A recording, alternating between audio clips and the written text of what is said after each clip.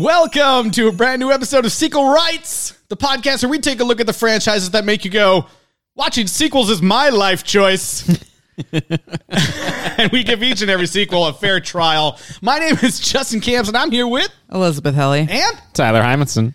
And it's that time again. You heard it at the start. We're already into the holiday season. Into the Holly Jollies. The Holly Jollies. Everybody knows now the day after Halloween, it's essentially Christmas. That's true. That's right.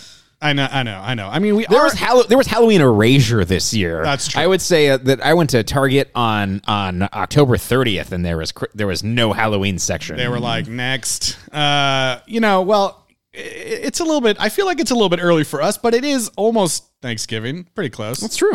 So we're not being too crazy here. Hey, we're just following Disney Plus's lead. That's right. We had Disney Plus Day, and after Disney Plus Day comes Christmas. Right.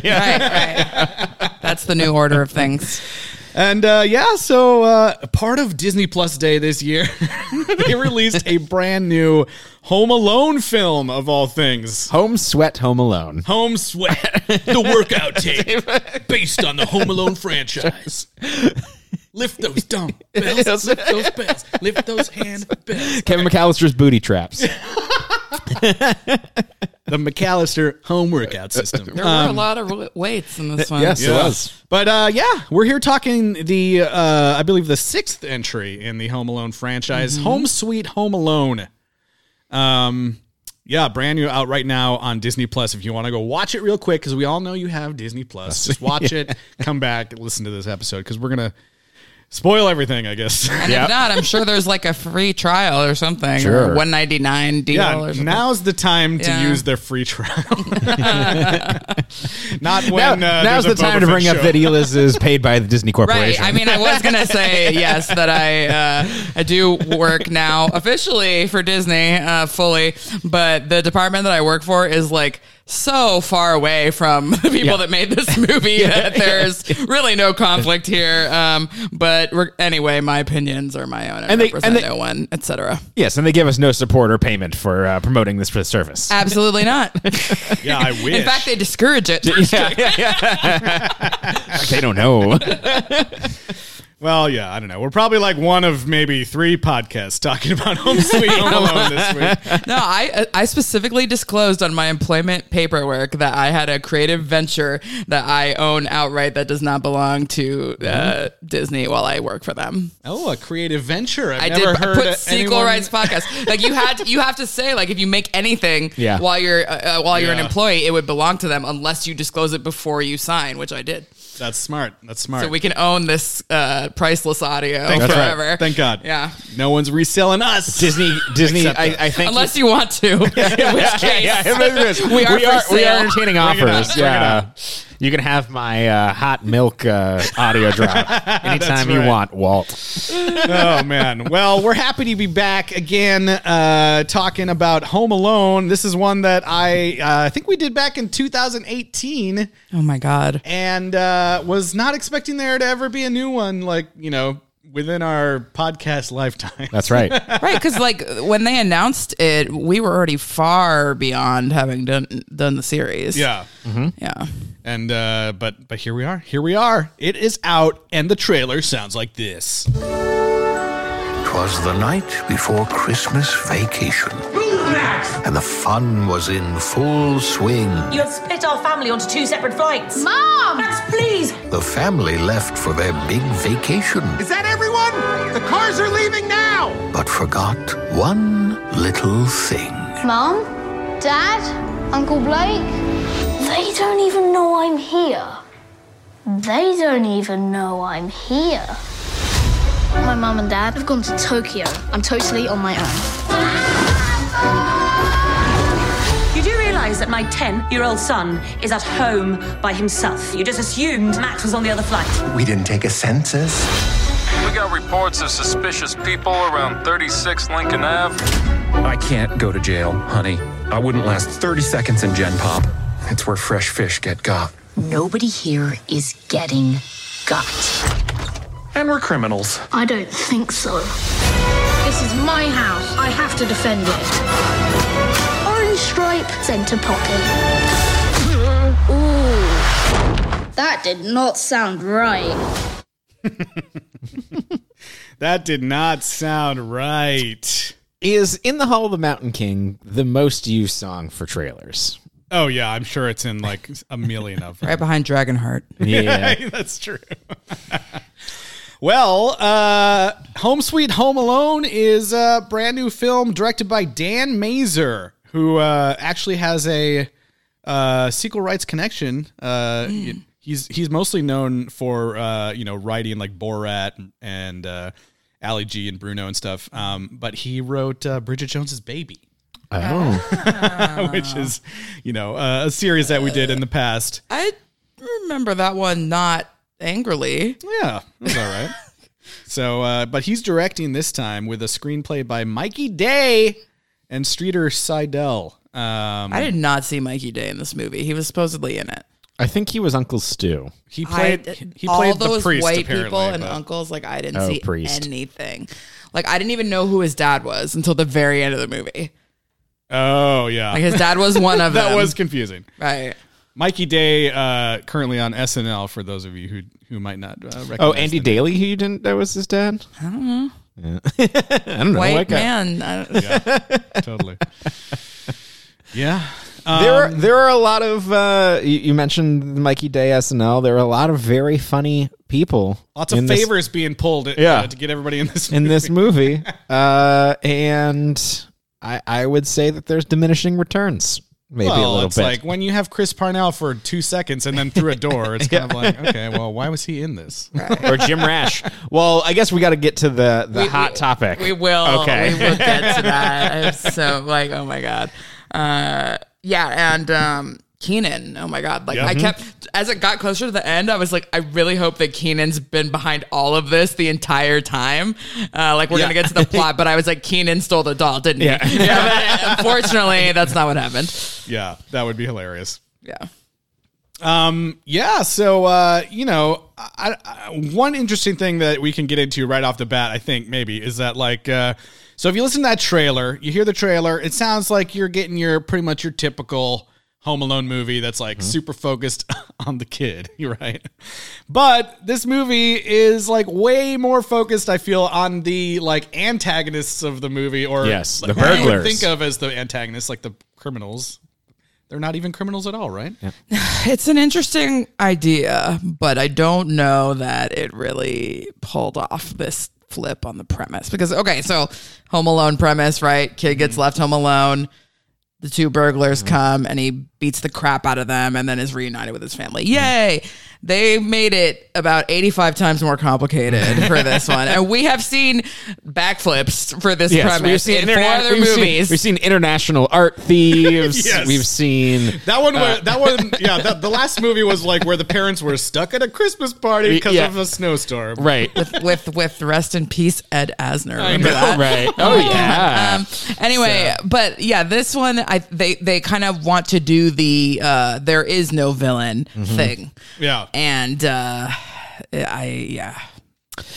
I think that it is based upon a premise that, like, actually Harry and Marv are kind of likable in the first movie.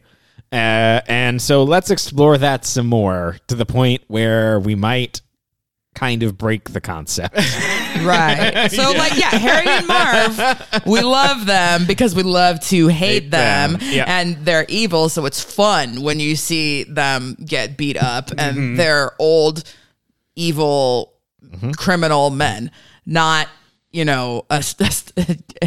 couple that's fallen on hard financial times. Not a couple the that is movie- in danger of losing their home. Yeah. Yeah, it's like the movie boils down to like struggling middle class family versus like annoying brat rich kid. And you're like, oh, is this a good thing to be having this dynamic right now? And even though it's all chalked up to a misunderstanding, it's still like they're so forgiving, and I just don't see anyone being that forgiving. Yeah, Well, that's true. There's a MacGuffin at the center of this movie, which is a doll that is worth, I guess, millions of dollars of damage to a home. Yeah. And I just kept thinking about Boy with Apple from the Grand Budapest Hotel.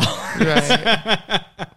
So yeah, it's some rare doll like the Beanie Baby that was the wrong color or whatever. Yeah. The head's upside down and it's horrifying. And there were only 10 made in the entire world. And so it's worth $200,000 on, or they see it going for $200,000, which doesn't even like guarantee that they're going to be able to sell it for $200,000. Yeah. They see that on eBay, the electronic bay. They don't know. Yeah. They don't know how eBay works. Yeah. People post whatever they want, and So, it doesn't mean it's sold. I know, and you're supposed to put like a super high price so people will like, yeah. I anyways. do think that it said on the eBay listing, like, last one sold for this or something. Right. Or maybe it was if current we're bid. trying to, like, argue But anyway, that, I mean, yeah. I understand they're not in California, so like $200,000 maybe goes a lot farther. But I don't think it pays off your entire mortgage.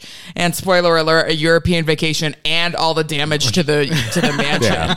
Like, No, Yeah, they're- that's Papa McAllister money they're right good there. after that. right. Okay. Well, anyways, so yeah, the family that's selling their house, Keenan is their realtor, and they find out that they have a really rare doll, and they think that this kid stole it. Right. Like, yeah, it shoehorns this kid into their life because the He kid had to basically pee. he has to go to the bathroom, so the mom lies that they're interested in this house so they can just use a random family's restroom. It's kind of funny. I mean, I feel like it's, Oh, that's happened before. yeah, yeah. totes. And Also, hot tip for anybody out there. Right. Pester your local realtor by going. What was the Using their show where restrooms. the lady kept? On Breaking Bad, Yeah. the lady kept stealing stuff at open houses. Yeah. oh yeah.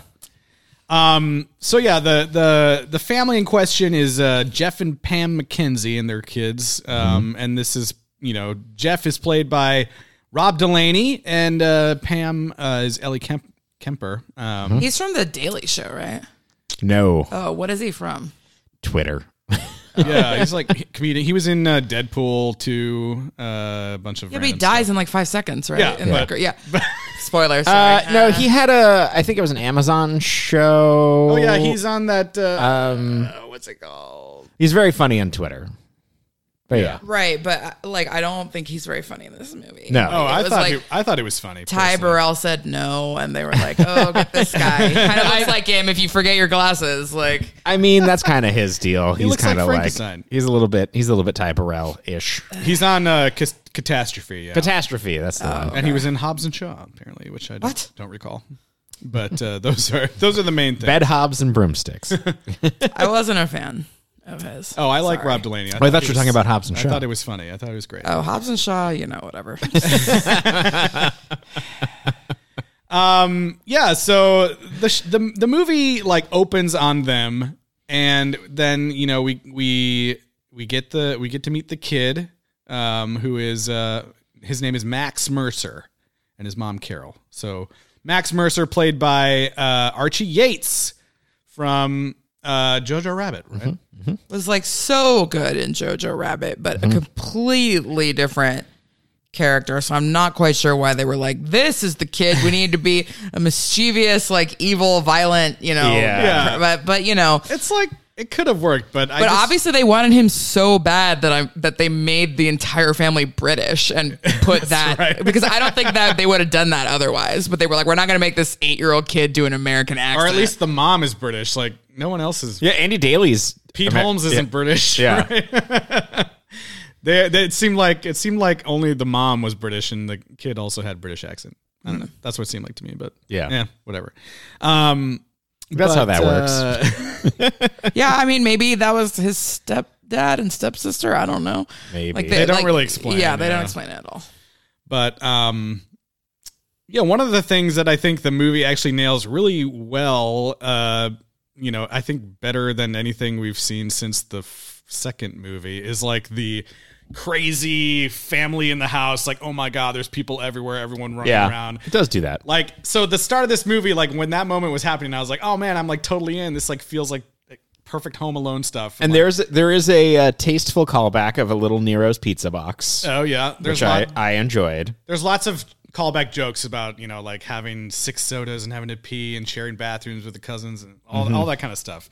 But yeah, the conceit that they leave him is because the travel agent has split the family into 2 different flights, and we see the mom arguing, being like, my own children are on a different flight than me or whatever. But it doesn't really like get resolved or explained. We don't see her being like, "Hey, Uncle so and so, make sure you grab, Max or whatever." It just kind of like goes from there. Yeah, they really kind of they jump over things. Fast forward, and it's like you know what's going to happen here. Right. We don't. You saw the title. We don't really see the mom reacting to losing her kid and all this. Yeah. I did think it was super weird that he took a nap in the promotional consideration BMW and watched Looney Tunes. Like I was like, this movie was greenlit for Disney Plus specifically. I'm pretty sure. And why would they use? I don't know. Well, no, the Looney Tunes thing is to set you into the mood of of the action you're about to see. I guess. But yeah, I don't think they did enough of that either, because with Kevin McAllister, like you see he's got the talk boy and that he's already he's messing with the uncle before they even, like, he's already into this kind of stuff. He's mischievous. Whereas Max, I did not, like when he Max started doing everything, he tries to steal from a church first. That's true. That's true. Yes, no, your point is well made. This movie definitely relies on the shorthand of everyone knows Home Alone. Yeah, like what's going to happen. Here we go. Right. Here we go. But yeah, I just thought I thought it really nailed the chaos of that opening Home Alone sequence where Kevin McAllister is running through the house and no one's listening to him, and I thought they did a great job. And if you need to hire Pete Holmes to help to start yell around a house, it worked for me. I don't know.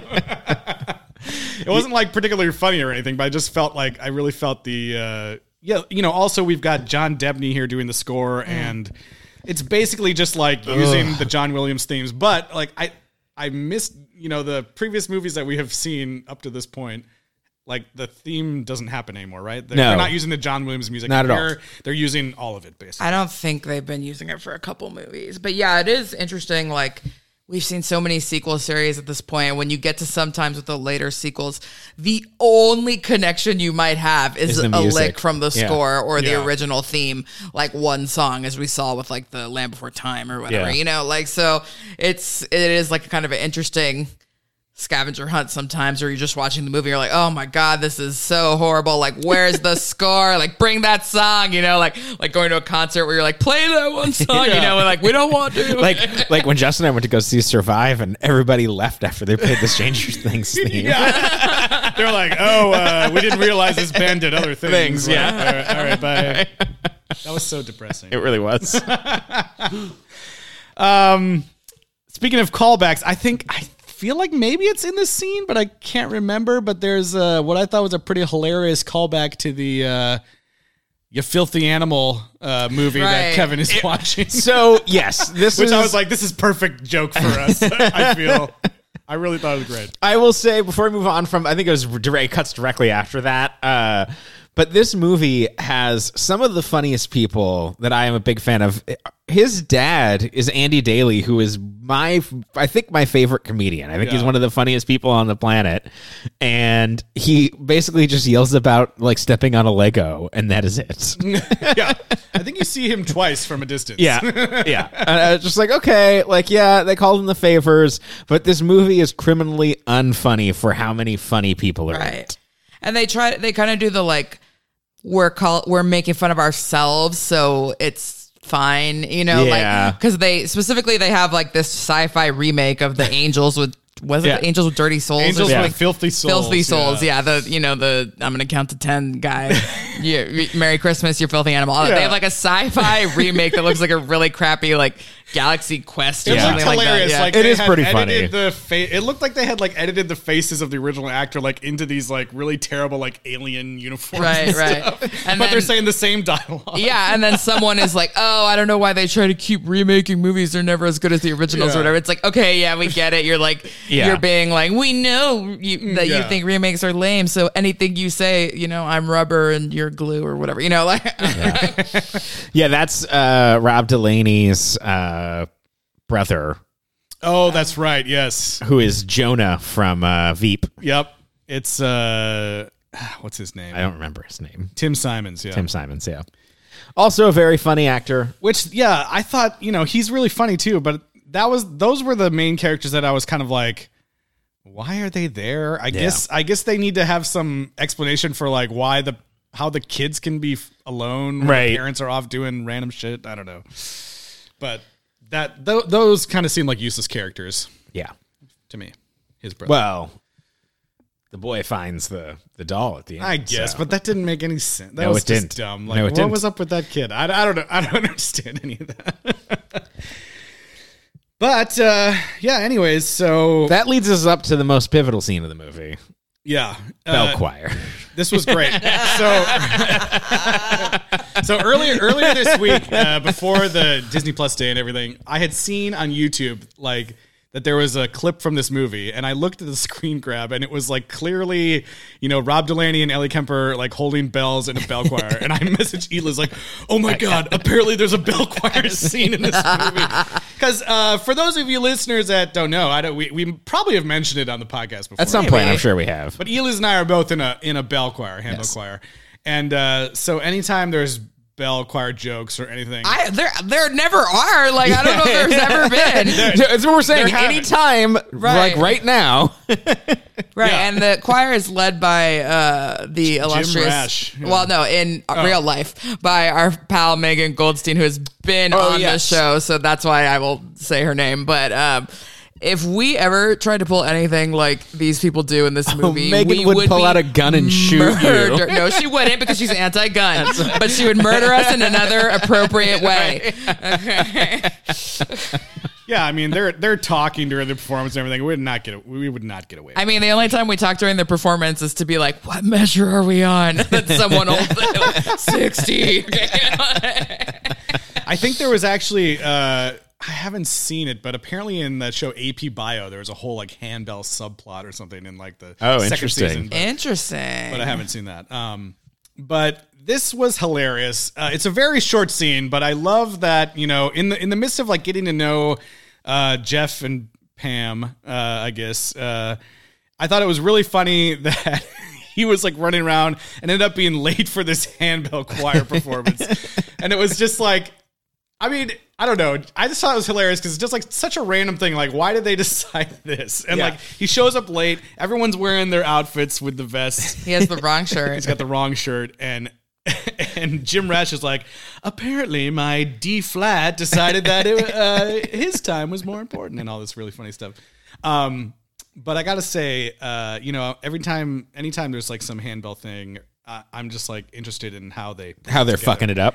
Yeah, or messing it up. But like, I gotta say, the way that they start someone who did handbells for real, like put Is together there. this scene because Jim Rash is like, all right, hands on the bells and then up. And that is like, that is exactly how it works. That's Yeah, and how even it's though they been. were really messed up, their technique was like decent, probably better than mine. Yeah. I'm like the novice. Justin's the expert. He's like smack in the middle of the choir, just like the characters were in this movie. Yeah. Where if Justin didn't show up, like we'd probably all have to be like, well, we gotta like somebody stall, like if I didn't show up, nothing would happen. And I'd be like, all right, let's keep going. Because I'm at the very, very end of the row. As someone who's seen your bell choir performances but never performed in it, I did think it was a very funny joke when Rob Delaney was wearing the wrong shirt. Right. And she was like, you look ridiculous. And they're all wearing their vests. Yeah, and they all white- look ridiculous. Yeah, yes, they do. But Bell gloves. Rob Delaney's technique was obviously terrible. And the fact that they were singing while bell ringing, I just was like, I mean, I think a lot of other bell choirs do that, but not us. But you've done ones where you've sung at the same time, right? I don't think so. Maybe once. I don't know. Okay. I don't think so. We might actually be doing that this year with a smaller group. But not me. I'm not good enough. but yeah, I just thought that was interesting. They were doing what? Rudolph the Red-Nosed Reindeer? Yeah, because they were supposed to yell out those stupid extra lyrics that I hate as it is anyway. So that was their job. And I just want to interject with one of my favorite things about doing this podcast. Yeah. When all the Christmas episodes we've got to do, we've got to get the long list of all of the Christmas songs that Eliz hates. I was really glad this movie didn't have that doo-wop white Christmas situation, okay? I was like, thank God. It was a miracle. Yeah, they didn't do it. I like Rudolph. I just don't like those extra lyrics that aren't even part of the song. Yeah. But Yeah, I mean, the bell choir scene was probably maybe the funniest scene in the movie. And I just thought it was funny, and it ends on a sour note, and she tries to blame the person next to her, which is like... That part was real. Exactly what happens. And then, as we have Jim Rash saying this, which I was like referencing in the opening. Shame on you. This is my life choice. Which I thought was so funny. Same. Oh, man. Yeah, Megan's been on the podcast before too. I don't know if we. We did. We mentioned I said her. that, many times. Usually she's our official baby consultant. expert, yeah, but it was too late of notice. Bridget before Jones by the time is we figured it out. Well, it's because Justin's now our baby expert. Yes, yeah, we no longer need external baby experts. That's right. Yep. But so that was the bell choir scene. That was a big moment for us. Big moment. So basically, what we see is Rob Delaney is tiptoeing his way to being a criminal. Yeah, he's convinced that the kid took this doll because the last we see of it, we see him eyeing it, and so he's like, that kid stole the doll. We got to go back there and get it. No one's home. And then there's apparently a subplot with an orange soda that is just really forced and weird. Well, yeah, I don't know. I guess. The orange soda ends up being what he took, but yeah, it just is so there's so many shoved in product placements in this movie. The fact that they didn't get Sunkist or Fanta or anybody to High C to be the orange soda is like insane. So in my view, I think that it was before he was a a data migration manager. He was in some sort of soda MLM. Interesting. Soda Stream or whatever. Yeah.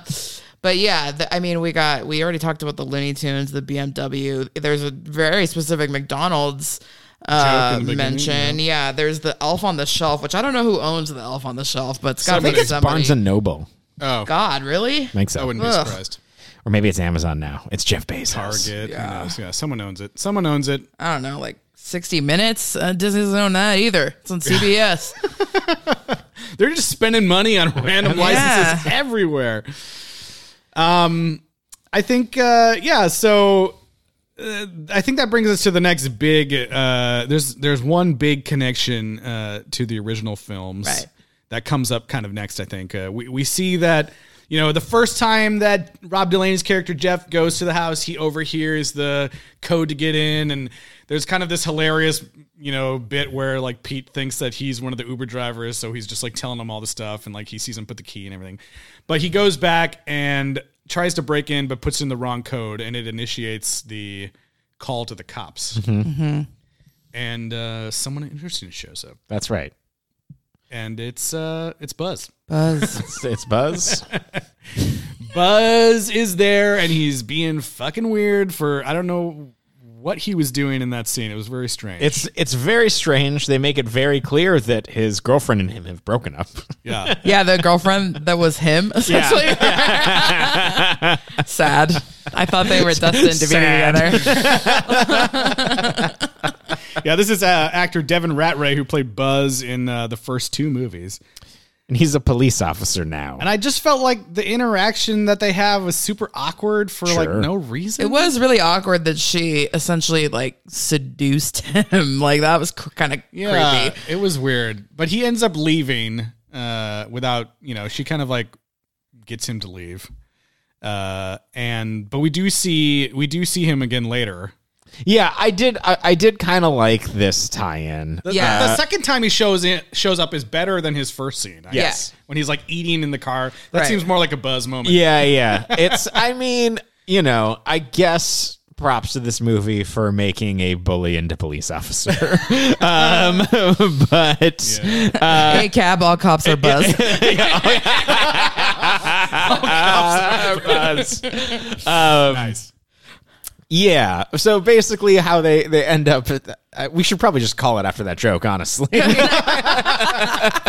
I did think it was funny. I mean, it was kind of moderately publicized by Macaulay Culkin that he was not asked to be in this movie and was not in this movie. And I can see why they might be like, it's too much of a distraction. Like, we'll get this other guy to like, do kind of a wink and a nod. And he's like a pretty active character actor, I think, Yeah. you know.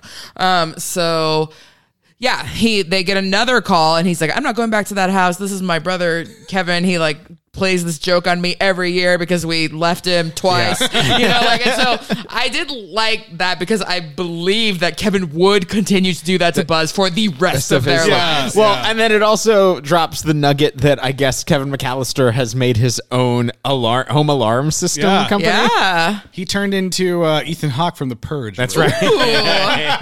Crossover. Yeah, he is actually elderly Macaulay Culkin. No, but I like that because that would be cool if he went on to do that. Yeah. Grew up The and made a McAllister super advanced alarm security system. It makes sense. Yeah. Yeah, it was. It was fun, but it also very cleverly and used the sequel callback for a force of plot good. In that it made it so that like, why aren't the cops coming? Yeah, it's because he believes it's completely fake and it's a crank call. Right. And there's a good reason for that, and it allows the rest of the movie to proceed. So I thought it was a good use of sequel detritus. So let's see. Speaking of awkward things that happen in this movie, if you want to talk about another really super awkward thing, they eventually decide that they're going to go back to the house. Because, you know, they have to go back. It's just a kid. They're going to scope out and figure it out. They have to go back. Yeah. I don't know why they don't just try to go back in the front door again, but they go. It's just so stupid. There's no lost connection to this movie. Okay. Jesus. But long story short, they end up breaking into a black family's home on accident. God. Yeah, that is and then they take a very long time to realize that they've made this mistake. and they're fully inside and no one notices. Like someone's reading Bible verses. Yeah. No, they're reading Peter Pan. Oh, Peter Pan. Yeah. Yeah. Which is not really a Christmas tale. Bible verses. Yeah. Let's be honest. I just thought that was like really awkward. I'm like, I don't know. Strange. But I think, let's see. That's after a very long extended sequence of them trying to hop a fence, right? Oh my God. I think I hated That's why I was sequence. like, that's the sequence I hate the most. And there's lots of slow motion. Because there's a lot of slow motion. There's a lot of them injuring themselves for reasons that have nothing to do with the kid. Yep. They're just dumb and bad at this. And then there's fart jokes. There's a fart joke that is incredibly That's right. stupid. Right. And it really highlights like what the problem is of the movie is that these are just people like that are poor and dealing with like income inequality and like joblessness. Right. And so we're supposed to think it's funny that they're like falling down in the snow like multiple times. This like, is what poor people do to survive. It wasn't like, because you don't hate them enough. They're not like Harry and Marv, and you don't really like them that much either because they're doing all this stupid stuff that like. Anyways, it was really, I think, like the worst sequence, especially because it had nothing to do with the kid. Yep. He didn't set the trap for them. They're just bad. It just was like, at that point I was like, why aren't they just going back at the front door if they know the gate code? I don't know. But this is where, Max ends up like seeing that they're there and overhearing everything. And this is what sets him off on setting up all the traps. Mm-hmm. Because he hears that they're going to come back and the next night. And the whole misunderstanding is that he thinks that they want to kidnap and sell him into child slavery. Yeah, he thinks it's a sex traffic. To an old lady. Which I thought was kind of funny because like it flashes back because like early on in the movie, Rob Delaney makes a joke like, I wouldn't even get that. I didn't get that much when I sold my own kids. And then it like flashes back to that like as a child like thinking back on things he heard and like totally misunderstanding that was a joke. I thought that was kind of funny. I did kind of also like his evil bad dream nightmare fantasy where the old ladies are licking their fingers and because that's gross when people do that. Like, let's be real. Well, it's like surrounded by like 30 old ladies. It kind of reminds me of that the Bill and Ted sequel where he imagines like the grandma trying to kiss him. Yeah. No, it required the explicit kind of demonstration of what he was thinking to get it out of any weird territory. Right. And the movie handled that well, but not well enough where now that we're talking about it in retrospect, where it's not still fucking weird. Yeah. Because, it basically is the kid's afraid he's going to be trafficked. Which is stupid. Doesn't kid, look at your white privilege. No one's trafficking you, you know? Like, Tell that to the Wayfair people. They left you alone for a couple days, but, you know, they're going to figure it out. Yeah. Yeah. So yes, I'm trying to remember when the kid hears traps. He hears them because he hears them fall over this giant brick wall, right? And they're arguing in the backyard, and then he comes. You know, he's a illustrious rich child with his own balcony that he can come out and hear the plebeians talk about plans to rob them. Yeah, so that's what he does. Yeah. So then we get our battle plan montage. Yep. And he's doing stuff like spraying the house with water, dropping Legos everywhere. I did think that there was a smart Home Assistant joke, or not a smart, it was a very dumb joke that I thought was funny. Right. He asked for booby traps, and then the Smart Assistant said that he was, that the word booby was blocked. Yeah. Fair enough. That was kind But of what is an audio-based assistant even going to say to you that is damaging that includes the word booby? I have no idea. Also, there's these birds called the blue-footed booby. He's like, that kid's crazy about birds. He's not a Bond National nut. Geographic. He has to be. He'll get too excited about a blue-footed booby. True. I do just want to go back really quick because before they do this, we get the church scene. And there's this whole subplot of the dad's brother and his wife being much more wealthy than them, yet coming and imposing themselves onto the house and undermining the parents by buying expensive things for the kids. fancy clothes. And it just didn't sit right with me because it's super creepy that both parents are weirded out that the aunt has bought the girl this shoulderless dress for the church performance, and it's not even shoulderless. Sorry, it's a one shoulder top, and it is not revealing at all, and it's pretty much completely appropriate for what a girl of that age would wear at a fancy performance. Yeah, but they still make like weird comments. They make a weird about thing it, and about it's it. creepy as heck and not funny. It is a little creepy. Yeah. I mean, I get conservative Midwestern parents being weird about that, but I don't think that in a 2021 movie that's a. I thought we were joke. past that. Yeah. It was uncomfortable. Yeah. So yeah, do you guys want to just get to the break-in and everything? Yeah. Yeah, so Jeff and Pam show back up. I think part of the plan was that Jeff was going to pretend to be Santa. Dressed as Santa Claus. And try to, get in that way. But they are immediately hit with all the traps where we see that our kid Max has commandeered the floodlights at the house. And is stopping them on the way in. Before they even get there, though, he somehow has sprayed down the entire cul-de-sac with water, so their car crashes before they even get to the house. That's true. I thought he was just doing the driveway, but then when they get there, it's clearly the entire street. Well, and luckily that they were the only ones who drove on that street that night. Right, and I guess they're not in a drought in Illinois or whatever. But we get a classic, you go in this way, I'll go the other way, right? Yeah. And I can't remember exactly what happens with Ellie Kempner's character, other than her feet get lit on fire. He throws a bunch of soda at her. Oh, yeah, the Diet Coke and Mentos bombs. Yeah. CG Diet Coke. It was a cool idea, like a modern trap that I liked, but it was... Then he pours a bunch of gasoline on her and sets her on fire.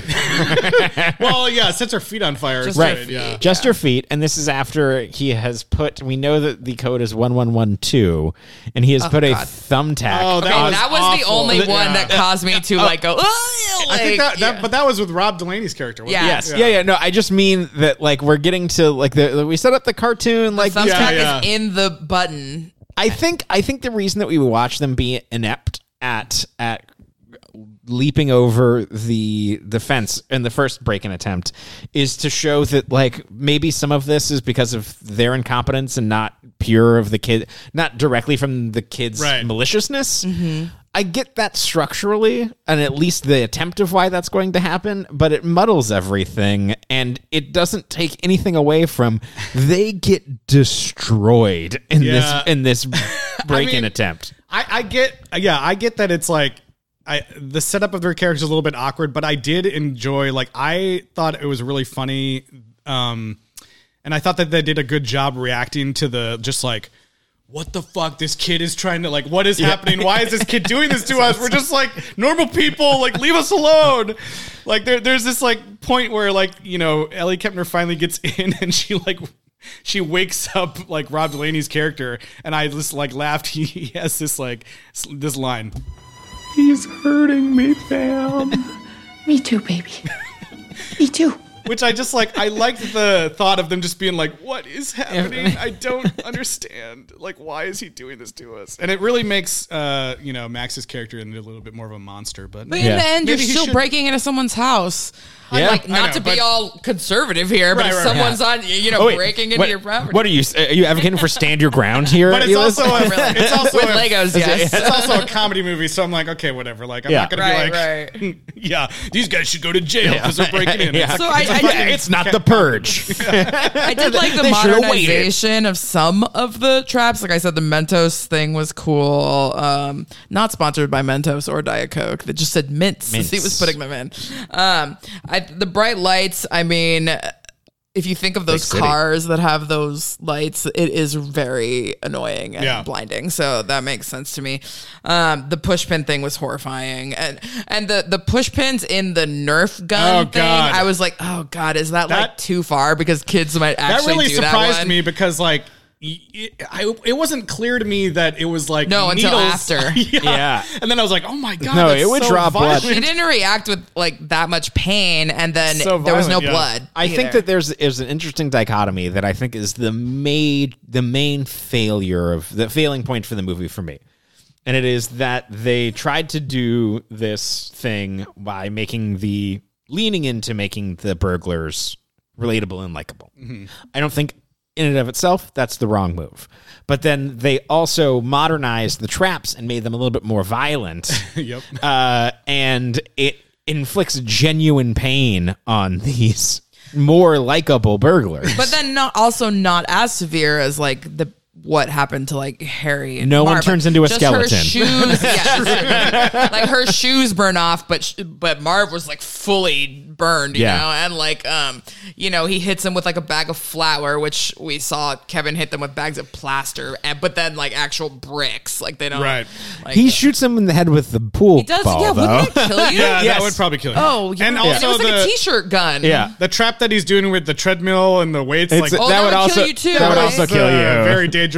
Yeah. I gotta say though, my favorite thing that even though like if you know how these things work, it doesn't make any sense. But like I thought the VR thing was hilarious. That was the worst one. It makes no sense. It was so funny because it's like a dad who would have never experienced this thing, and he's like dazed and confused, and then like I don't think you can be that confused. Well, if you're a fucking idiot, you can. Here's my question: is this VR experience Santa in the desert? That's what I was saying. Like, it doesn't make sense that his body would be Santa in the VR. But right. Also, when he was looking down, and last time I used one of those things, if you look straight down, it messes it up. No, it can work. It depends. Oh, okay. Yeah, and it looked like he had a pretty high end one. Yeah, he's rich. It was probably the Facebook. I just don't know, like, under what possible circumstance you would actually believe you were like on these. I mean, Rob Delaney was playing a real doof. Yeah, so. and like it worked for me. I thought it was really funny because this guy was just like, you know, he's been already subjected to all these things, and he's like, what the fuck is this demon child or whatever?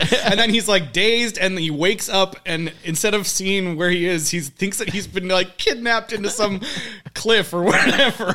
I just thought it was really funny. I also hated it. I hated it. And then the kid is just watching him jump into the wall. I thought, it would have been like even more of a mind F on a higher level is if the VR was like just the house itself or like a empty field of snow or something. So that he really did think that it was the house, but then there was like a monster coming after him. Yeah, or like additional traps or something. But I guess that would require the kid to have the skills to make a VR build of his own. It would have been better if Jigsaw took him. And I just think like if you already don't like Rob Delaney, like nothing that happens in this you're gonna think is funny. So I like Rob Delaney. I thought he was playing this great, and all the reactions I thought were pretty good.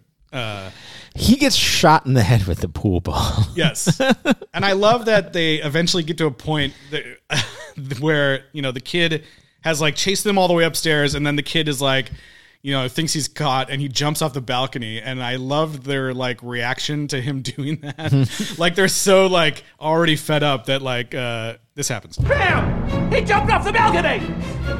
Good. She's like, good. Like thinking maybe he died. I thought he was like Michael Myersing it. I was like, oh, there he goes. Michael Myers. And like, we all know what's going to happen. It's obvious when Rob Delaney jumps off after him, he's going to change the, trampoline. But I thought that was funny. I just thought that their reactions were really well done as far as physical comedy and stuff. I don't know. I liked it. So, man, okay. I was thinking about similarities between the first movie and this movie, and how kind of the beats of the invasion are the same. Like when he escapes via the zip line off the balcony and all this other stuff. And one of the things that we have complained about in the previous installments is that they don't have the same redemption arc. The part of the reason it's the thing that people don't remember about the first Home Alone movie, but it is the redemption of the alleged murderer in the neighborhood that saves him, right? And the pigeon lady in 2 as well. And this movie actually does attempt that, but it's for the actual burglars and not having it be a random third act Deus Ex stranger. It tries to fold the heart into those people. And realizing that I get it. I do get it. It was just a lot. I mean, I don't know what came first, like the chicken or the egg of the casting and the script and who was going to do what. But like, if the kid, I guess, hadn't been British or whatever, like Ellie Kemper should have been the mom, because she could have pulled off the like Catherine O'Hara redemption arc. And this is just like a bridge too far. Like the fact that she can even make you like somewhat believe her final speech is kind of like, not the final speech, but the big speech she gives him is like, okay. But even then, after everything that's happened, like 2 seconds ago, she literally was saying, you played it, that she hoped he was dead. She hoped he committed suicide and was dead. Okay. And then she's like, oh no, like come stay with us. We love you. Your mom loves you, blah, blah, blah. You're all alone. Like the turn at the end makes no sense. No. Like the kid would never go with them. Like the fact that they would never be friends at the end of that. No, they're like having Christmas dinner every year after that. They destroyed their house. They destroyed their house, and like this kid almost killed you like 10 times. Yeah. I did kind of like the weird like side skit of the mom on the plane and the guy who could not stop looking at her screen. That was just weird. But it was weird. Like, okay, Catherine O'Hara got like John Candy and the Polish band and the awesome speech, and she learned a wonderful lesson from it. And this was just like, okay, you're on a plane with like an awkward fat guy. With a creepy guy. It felt weird. Like, why not cast like Pete Holmes there or someone like else there that you recognize? Well, no, you bring up a good point. Like another part of the heart of the first movie is that John Candy thing. I get that we do not have a John Candy anymore, right? But like, but that doesn't mean we can't try. Yeah, or I feel like if Keenan's around, he could have done something like that, or somebody who can be heartwarming. You know, like I don't know. But it was I did not. It was a weird comedic break and a very long one that didn't need to. Right. It was, and because the burglars are also parents, and these parents that are supposed to have this redemption arc, Max's parents are nothings. Yes. Like the British lady and then the dad like is barely. There's in it. No time for them. Yeah. There was a point in the movie where they're like, your dad's not here. He's going to be here soon. And I was like, oh, shit, who's the dad going to be? And then I was like, oh, it was it's Andy Daly. Like, they showed Yeah. him already. I thought it was going to be some cameo. I don't know. That was confusing. It wasn't clear that he was the dad. Yeah. Like you said. And then finally, like the thing all along, like this is why I was saying I wish Keenan had stole the doll all along.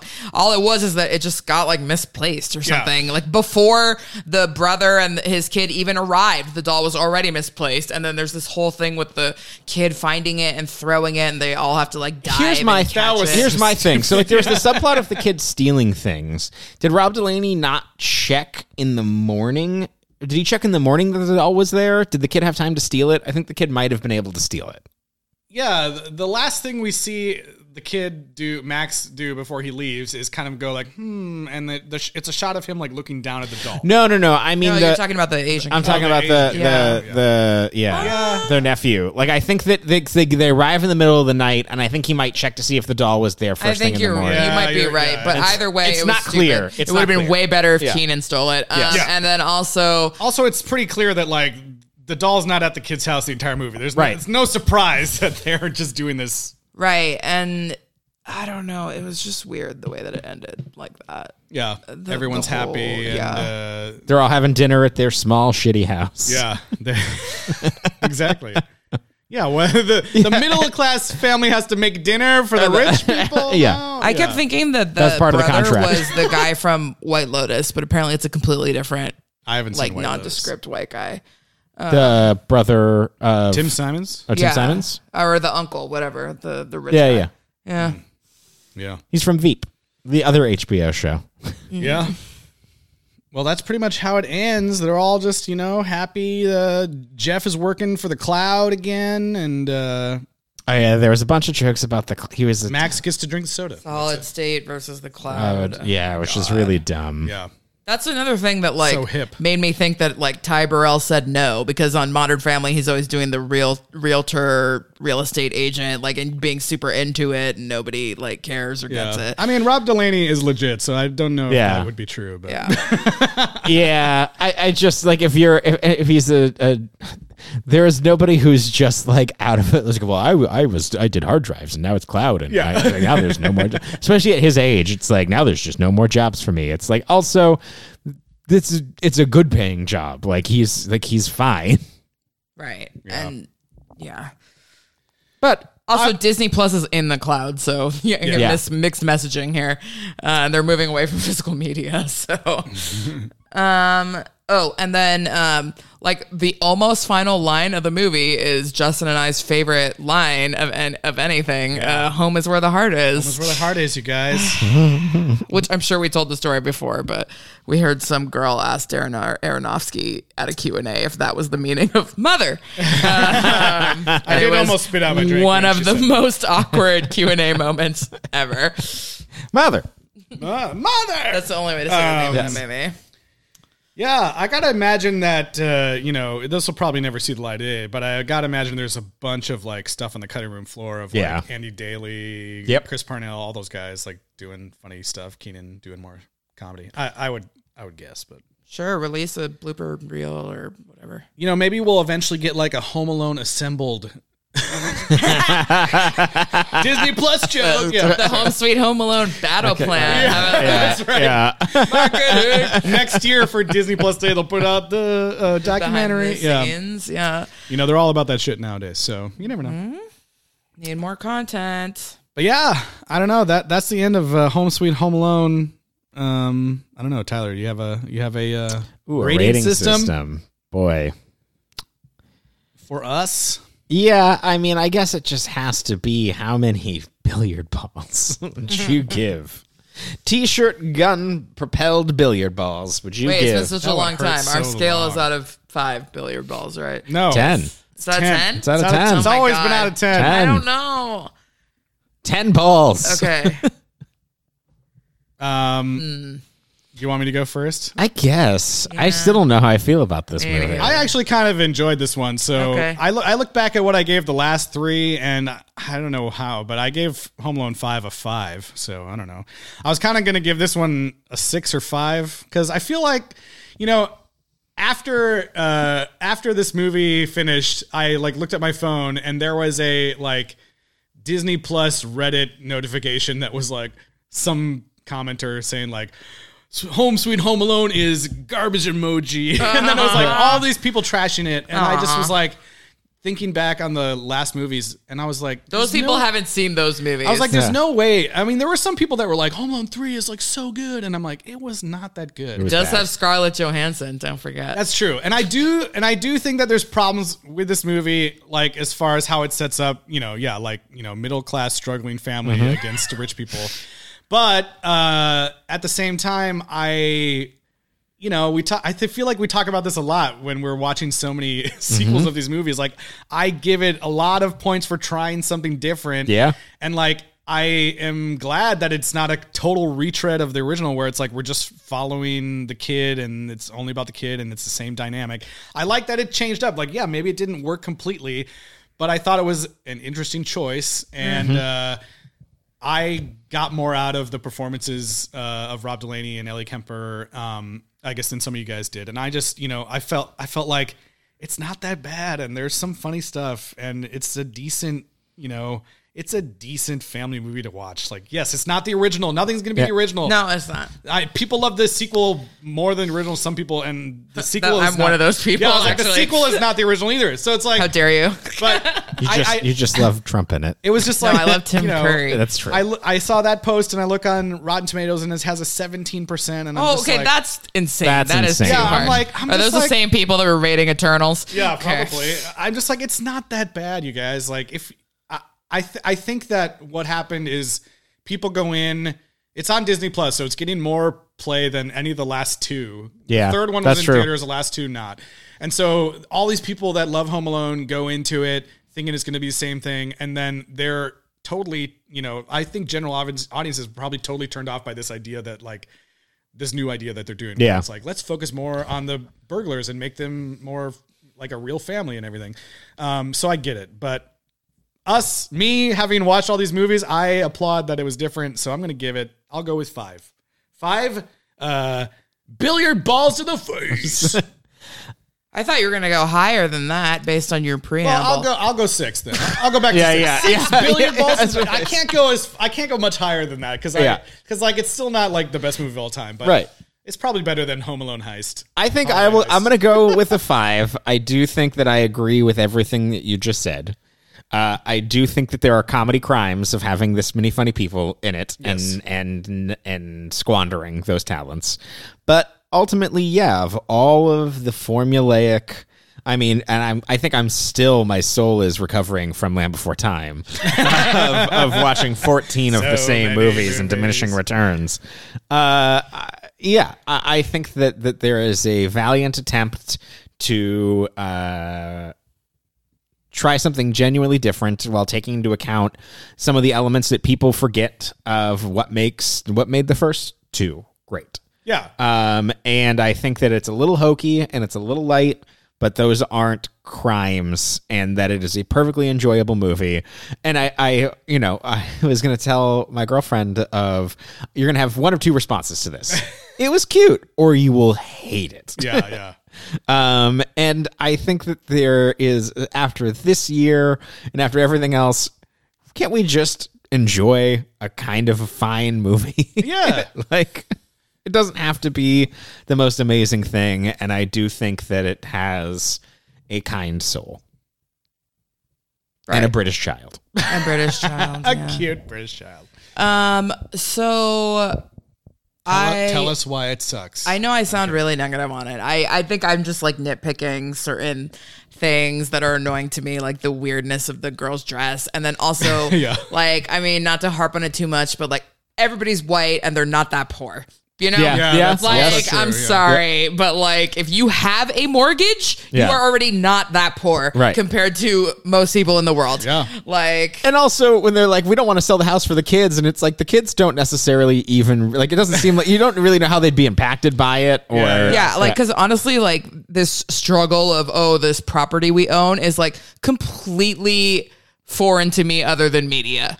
And most people who are like not white, middle class, Midwest people. Yeah. Maybe never even own a house in the first place and don't understand. It's like, oh, we can't pay rent and we're going to be out on the street. Not like we have That's to true, sell our property in order to go get a condo. In order to you get know, different property. Yeah, exactly. Like, Also, I just the don't housing market sympathize. is insane. They're probably going to make money selling their house right now. Right. So anyway, and then both main families are like totally white. You have other people like Keenan and Ally Mackey or whatever, you know, like kind of on the side, but it's still in the end is like white director, white male writers, two white families, like kind of arguing violently over relatively small amounts of money, you know?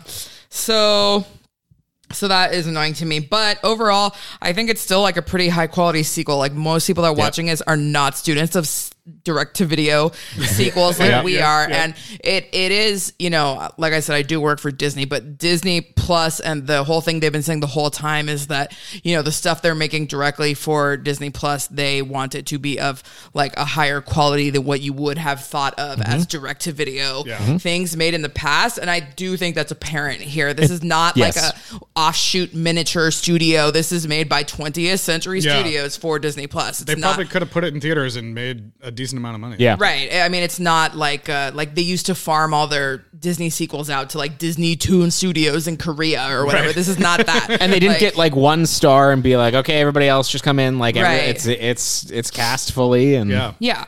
So overall, I do think that I will give it a 6 billiard balls just because I think it's pretty high quality. Oh, I was like 6 is good. That's pretty good. I thought I mean, just because I'm thinking about the other ones and they're so bad. They're so cheap. Like, you know, they were awful. And I do like, if anything, most of what I liked about it, and this is just because we've seen all of them, is like the callbacks. Like they were not too hitting you tasteful. over the head. It wasn't like it was Kevin McAllister left his own kid home alone. You know, like it wasn't too much hitting you over the head. And even the Buzz thing I thought was very good. Yeah, that was really cute.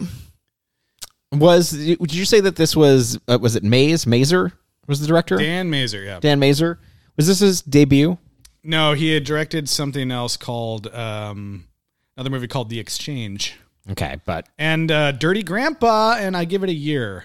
So some other comedies he's done. Okay, you know your favorite film, Dirty Grandpa. Because I felt like that perhaps this could have been more successful with some more nimble direction. I felt like a lot of it, like even some of the setup in the earlier scenes, felt a little bit hollow or strange. I do think that on paper, I could see this potentially working. And I wanted to mention this too. Like I forgot, I applaud the, attempt to change up the formula and focus on something different. But I do think that like one of the big problems is that it shortchanges like one of the main tenets of the franchise that we've talked about a lot, which is like the childhood fantasy of like, what are you going to do if someone's breaking into your house and and also he's home alone and the family went to Japan, which sucks. Like I'd be pissed to be left home from Japan. Like before, the Kevin originally was just left home from like the crappy hotel in Miami or whatever they went to. That was the second one, and the first one they were going to Paris. Yeah, but their flight got derailed and they got stuck in like Florida, and then she came back on the truck. Right. But it's like the fact that the people breaking in are ostensibly like a nice family and it's a misunderstanding kind of like takes away from the like. And I'm gonna fuck these people. And they go multiple times and they're like, we just want to talk to you. Yeah, they try to stop it many times. I do think that's a problem, but overall, I still enjoyed it. But I feel like we didn't get enough time with the kid to make me think like, wow, I can't wait to see what this kid's going to do when he gets lost in Los Angeles or whatever, like I don't That's what happens when you don't want to have a 2.5 hour Home Alone movie where you get both sides. He's kind of a non-entity in this. I would rather watch the Home Alone sequel that follows Jim Rash's character. That's right. To all his bell choir rehearsals. Oh, man. All right. Well, I think that's going to bring us to the end of Home Sweet Home Alone. We will, we'll check back in if they'll make another one. I don't know. Well, the pattern. So the first two obviously have Macaulay Culkin. The third one was a completely different kid. The fourth one, they recast all the people and pretended that it was just Kevin McAllister again, and Marv. But everyone was recast and the parents were getting divorced. That was bizarre. Fifth one was again a whole new set of kids, but it was two kids. a boy and a girl. This one, kind of interesting that they went with a boy and didn't gender or race flip the kid. But he is British, so, you know. I'm mildly surprised that there's no, like, you know, weird, blatant sequel setup at the end or anything. Right. You would Show think me a Home Alone where a kid's stopping his neighborhood from being gentrified. Yeah. Or he's sabotaging bulldozers and... yeah, that'd be fun. Yeah, it's Baby's Day Out. And organic soap shops. That sounds good. We should write that along with the Bellchoir movie. Yeah. Then, right? Yeah. It's like Better Call Saul, but for Jim Rash's character.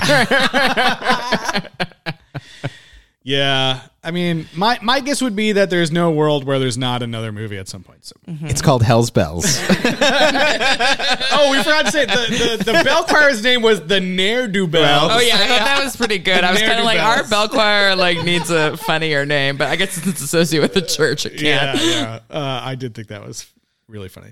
Yeah, so I guess we'll wait around for the next Home Sweet Home Alone. Well, yeah, what's the next home? Home is where the heart is. Home is where the heart is alone. Child is by itself. Yeah, I don't know. She said like a billion home She puns said in all that of them. final Yeah. scene. Yeah. Home Sweet Home Alone. I don't know what it's going to be. They'll figure something out. Home Alone 7. Home Alone 7. He's the last man on Earth because everyone was taken to heaven. It's for the leftovers. Yeah. That'd be great. Home Alone 7, everyone's in heaven. That'd be funny. All right. Well, I guess we'll wait and see whenever that happens. But, Maybe there's vampires now. Yeah. So what's coming up next? Yeah, there might not be any more sequels coming out this year that I know of that we're talking about at least. But we're not going to leave you guys empty-handed here. We're going to have a few more episodes. It's still the holidays, so we're going to tackle another holiday franchise, and it's a weird one that you might not think there's a sequel. But hey, it fits the premise. Guess what? There is. We're talking, I think, early December. You watch out for a brand new episode where we kick off the A Christmas Story franchise. Christmas stories. Yes. A Christmas Story 2, and the musical version of A Christmas Story. Yeah. Because Which, we if it's- hate ourselves. Yeah, if it's anything like our Dirty Dancing TV musical God. episode, you're going to want to tune in because it was hilarious. So yeah. Is Bruce Greenwood in this one? God, I don't know. I don't want to give an exact date in case we have to change anything for scheduling, but early December, you can watch out for that first episode to drop. And I mean, thanks for listening to this one, and we'll see you then. And in the meantime... Yeah, we didn't even say this at the beginning, but I forgot. Yeah, our website is sequelrights.com. You can email us any questions or suggestions for what should we do in 2022 to sequelrights@gmail.com, and find us on Twitter, Instagram, Facebook, and YouTube at Sequel Rights. And please rate and review us on Apple Podcasts. 5 stars goes a very long way in helping other people find the show.